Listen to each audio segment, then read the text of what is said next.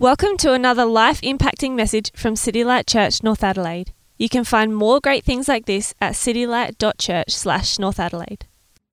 Hello everyone, and welcome to this morning's message on Psalm 29. I'm Simon, and for those of you that don't know me, I'm a member of the church and a former elder. And if you're seeing this recording, it's because I'm at home feeling a little bit under the weather because I had my booster shot on Friday. Now, don't worry, I'm not having any major side effects. It's just that I thought it would send the wrong message to turn up to church, showing apparently symptoms of a cold or what could be COVID. Hillsong, take note. Anyway, sorry, that's enough controversy for one day. So we're going to talk about Psalm 29, and you've just heard that read, and I don't know who by, so I'm sorry about that. And also Romans 8:18-28, and we'll come to that later. But if you've got Psalm 29 open on your devices, or if you're old school like me and you use a book, then please turn the page to Psalm 29.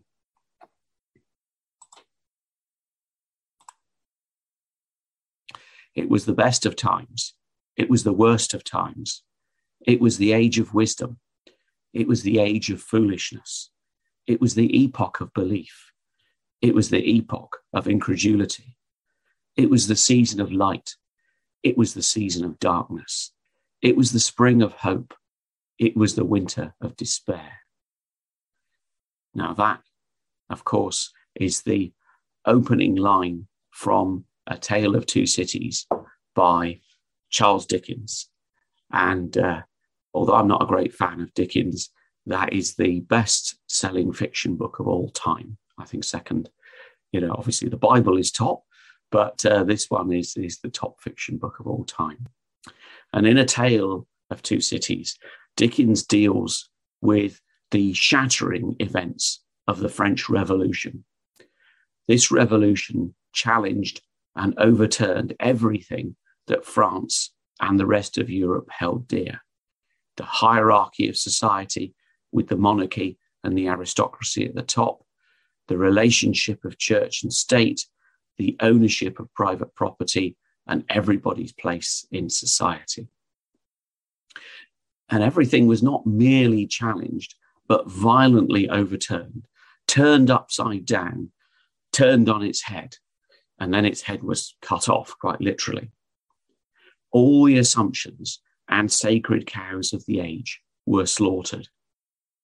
It was an artificial storm that terrified France's rulers and the neighbouring countries in Europe. It was known as the Terror. Now, you might be asking, what's this got to do with a psalm about the weather? Well, we'll see. So, scripture. Now, the primary emphasis of this psalm is the kingship and enthronement of God in verse 10. So, Psalm 29, verse 10, the Lord rules over the deep waters. He rules as king forever. The Lord gives strength to his people and blesses them with peace. That's verse 11. And this is demonstrated by the coming of life-refreshing rainstorms on which the ancient Israelites depended. And what you see here in the slide is the typical path of Palestinian storms. And this is described in the psalm. So in verses 3-4, we hear the voice of the Lord, the thunder upon the waters out at sea, which is reminiscent of the collecting storm clouds out in the Mediterranean Sea. The storm then moves inland to the Phoenician coastal region with great ferocity, causing the earth to rock and reel at its fury.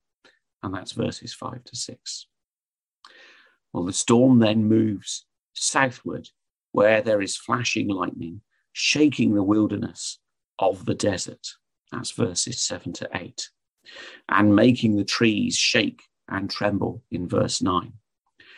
And the response to God's action in the storm, in what's called the theophany, okay, technical word, so like a revelation. So God is revealing himself in the storm, revealing his power and glory.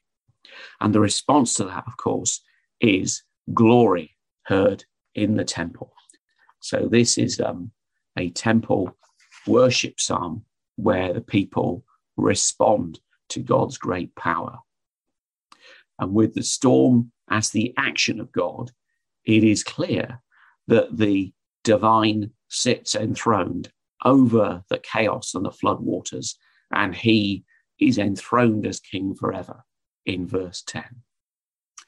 And then the psalm concludes in verse 11 with a petition that God will strengthen and bless people with peace, which seems an odd contrast, doesn't it? So the context of all of this is that this song was probably used in ancient Israelite worship as part of the autumn festival, which was both a New Year celebration. So Jewish New Year, or Rosh Hashanah, is usually from early September to early October. And also the festival is an occasion anticipating the coming autumn rains.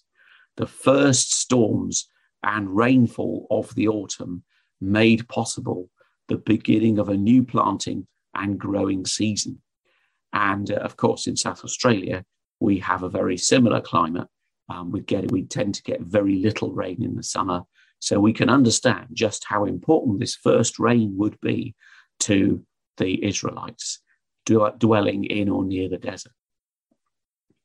And thus, Psalm 29 is the epiphany, it's the revelation of God and the action of God. He's working in the world in terms of a storm. Now, some scholars have suggested that this psalm was borrowed by the Israelites from the Canaanites, who first used it in connection with the worship of their god, Baal, who was the lord of the weather and the storm. And at the time that Psalm 29 was written or recorded, God's people had a very particular idea of how creation worked. So they believed that God used angels to directly control the weather and everything else on earth. So there were 4 angels, one for each of the winds, east, north, west, and south. And so that was the way that they thought natural phenomenon worked.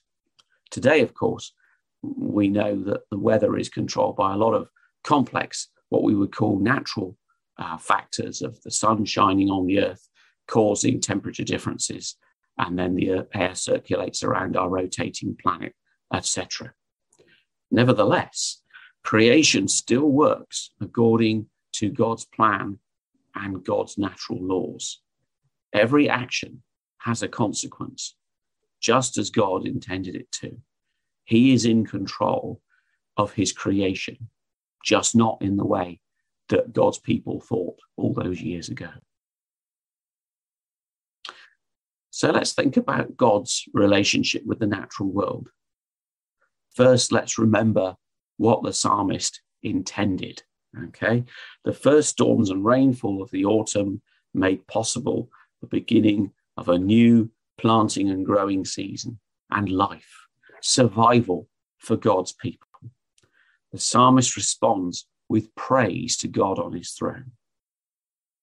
And we could point to this psalm as an indication of how reliable and dependable God is and how his natural provision for us is enough. Although I note the famous quote from Gandhi, there's enough on this planet for everyone's needs, but not for everyone's greed. So that's something for us in the West to remember. And so, what's our relationship with the natural world? Well, over the last couple of years, we've been reminded that we are not the apex predator on this planet. I remember years ago somebody saying that the two dominant life forms on this planet were humans and viruses. And they weren't wrong, were they? I had a little taste of this revelation back in the mid-1990s. I went to the middle of Alaska, and there I found a true wilderness, really wild country with lots of wild animals. Most impressive were the grizzly bears. They had, as you can see on the picture, they had claws the size of my fingers, and you could hear their claws scraping on the tarmac as they walked across the road, even from a safe distance, I hasten to point out. And what struck me was I saw one of the bears lift up its head, sniff the air, and then turn to look upwind at me. The bear had smelled my scent and realized there was a sizable piece of meat just over there, cowering in a van, I should say. Fortunately, it wasn't hungry. It preferred salmon, I'm glad to say. And so I was reminded that I was not at the top of the food chain, at least not in Alaska. This is a lesson, as you can imagine, I haven't forgotten. Our reaction to nature over the last 2 years has been a revelation, hasn't it? It's been a revelation as we humans come up against our limitations. For most of us, we have come up against an enemy that we cannot see, do not understand, and cannot resist. And this fills us with dread, quite naturally. We no longer behave rationally, sensibly, or sometimes very nicely. The veneer of civilization and civilized behavior has worn a bit thin, hasn't it?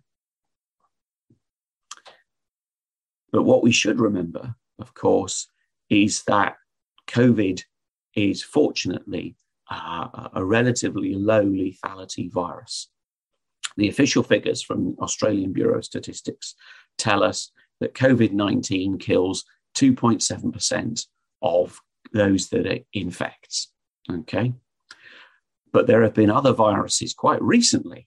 There was SARS in 2004 and MERS and other ones. And some of these other viruses have been far more lethal, okay?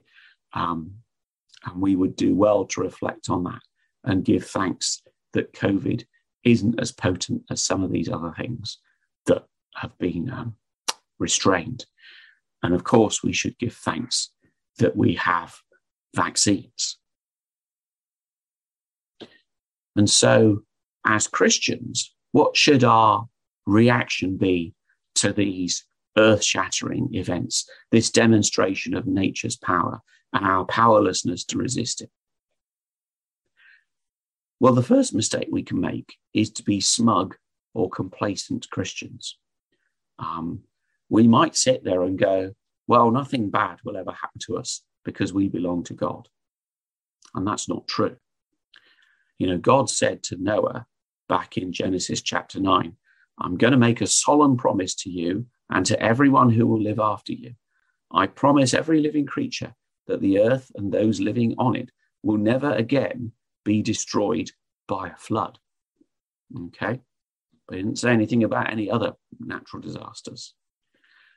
And of course, bad things, catastrophic things continue to happen to God's people after that. Israel and Judah split. Both were invaded and destroyed by foreign pagan powers, and only a remnant of God's people was restored. The Greeks invaded and triggered a civil war. That's the Maccabees, between the Testaments. The Romans invaded and they destroyed Jerusalem twice. And the Jewish temple was destroyed several times and no longer exists really as a physical object. And then much later after that, when the bubonic plague came to Christian Europe in the Middle Ages, half the population died. So to think that nothing really bad will ever happen to Christendom, to God's people, is foolish because it's not borne out by history. And we should remember that our Western democratic society will not survive forever. Lots of advanced civilizations have fallen in the past, and there's no reason to think that ours is going to last forever. Okay, we're here to worship God, not to worship our civilization or our strength. We give thanks that our civilization has brought so many good things to us, and we should be grateful for that, but it's not a substitute for God. The other mistake that we could make is buying into secret knowledge or conspiracy theories. Years ago, we had a guy come to our house who was measuring up for some fitted furniture. And while he was in earshot, I mentioned something to Liz about the Da Vinci Code, the book by Dan Brown. And this guy heard this, and he began to tell me all about this book he'd read, where somebody had found secret messages hidden in the Old Testament. And he was very animated about this. So I explained to the guy that it's very easy to find hidden messages in the Old Testament for several reasons. First of all, it's written without any punctuation or verse numbers, as you can see here. They were all added later. And Hebrew has very few words. So the words that the language does have to serve multiple meanings, and you work out which meaning is appropriate from the context. So, for example, ruach, the Hebrew word, means spirit, as in Holy Spirit, or breath, or wind, as in the weather. So it can mean all of those things. And also, there are no articles in Hebrew. And by that, I mean, there's no thes and there's no or ands, okay? Hebrew just doesn't have articles. It's like Japanese in that respect. Maybe other Asian languages, I don't know. And the way that the Hebrew characters are written on the scrolls, as you can see in the slide, there are lots of individual characters set out in a grid-like pattern. So it's very easy, if you like, you can think of doing a word search. You could draw a vertical line and look at the characters, down or up or in a diagonal or, across or the wrong way round, etc. And it's very easy, in a million verses in the Bible, you're going to, 2/3 of which I think are in the Old Testament, you're going to find a lot of, randomly, you're going to find a lot of funny sentences that can be made to make some kind of sense. That's just going to happen. And of course, the message that you derive by doing that has got nothing to do with the original writer's intent, what they were trying to say, which is why I emphasize that for this psalm. Now, what was really interesting was as soon as I said this to the guy, his eyes glazed over. He just didn't want to know. I think he wanted the conspiracy. He wanted the secret knowledge. He didn't want the facts. The truth was complex and nowhere near as exciting as the fiction. And of course, this is a very old heresy. This is the heresy of Gnosticism, okay, where some people thought that salvation came from secret knowledge, not from a relationship with God. And it's so old that St. John writes in his letters against it, or against an early form of Gnosticism in the Bible. So it's at least a couple of thousand years old. And today we see that there are a small but significant number of people who think that they know better than the professionals. I'm mindful that in church we are knee-deep in medics. We've got more doctors per square metre than a hospital, I think, haven't we? And these people think that they know better than the medics.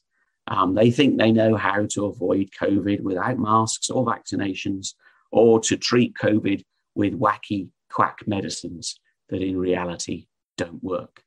And some even suggest that COVID isn't a problem or doesn't exist. Sadly, some of these people are Christians, and they are bringing our faith into disrepute. They are making Jesus look stupid and lacking in love and compassion, lacking in, consideration for other people, which of course is the opposite of Jesus's teaching, isn't it? So we need to be very careful and avoid those kind of mistakes and those pitfalls. So in conclusion, I wanted to say that for a long time, we have assumed that the riches of nature were there for us to use, to enjoy and exploit.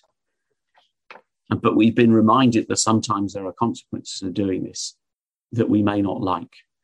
And in the last 2 years, we've seen our relationship with the natural world really turned on its head.